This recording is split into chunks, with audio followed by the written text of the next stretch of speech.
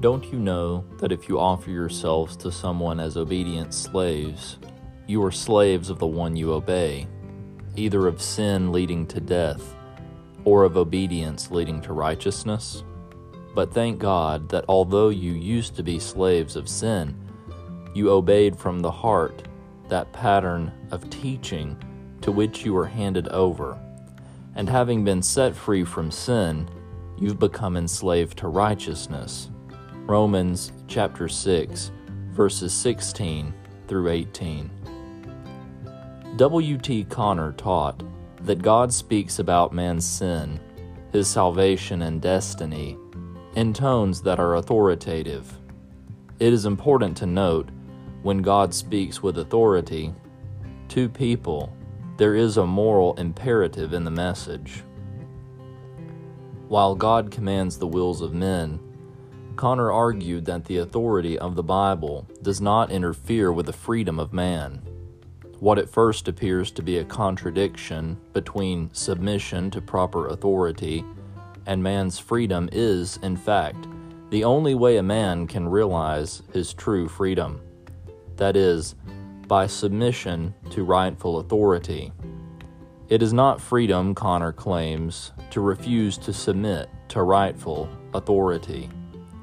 Connor bases his case for the authority of the Bible in the person of Jesus Christ, emphasizing the nature of his authority as ultimately personal, claiming the ultimate authority in Christianity is the authority of Christ as the revelation of God.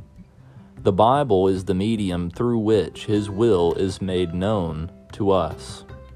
In Connor's thinking, humans are spiritually free through submission to the spiritual authority of Christ, as he is revealed in the pages of the Bible.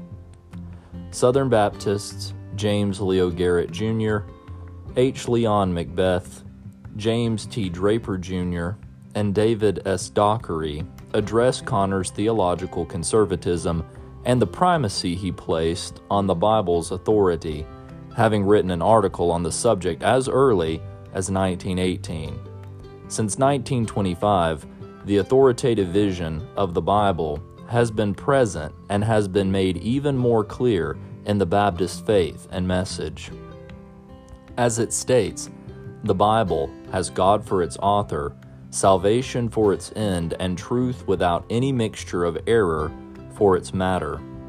It reveals the principles by which God judges us, and therefore is and will remain to the end of the world the true center of Christian union, and the supreme standard by which all human conduct, creeds, and religious opinions should be tried.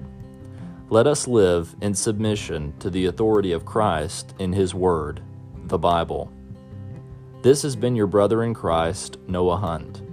We have concluded the second chapter of W.T. Connor's Christian Doctrine, Revelation.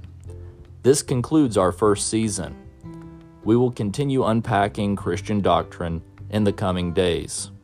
Follow Faith and Message podcast as we study sound learning from Southern Baptist heritage and seek to win the lost to Christ.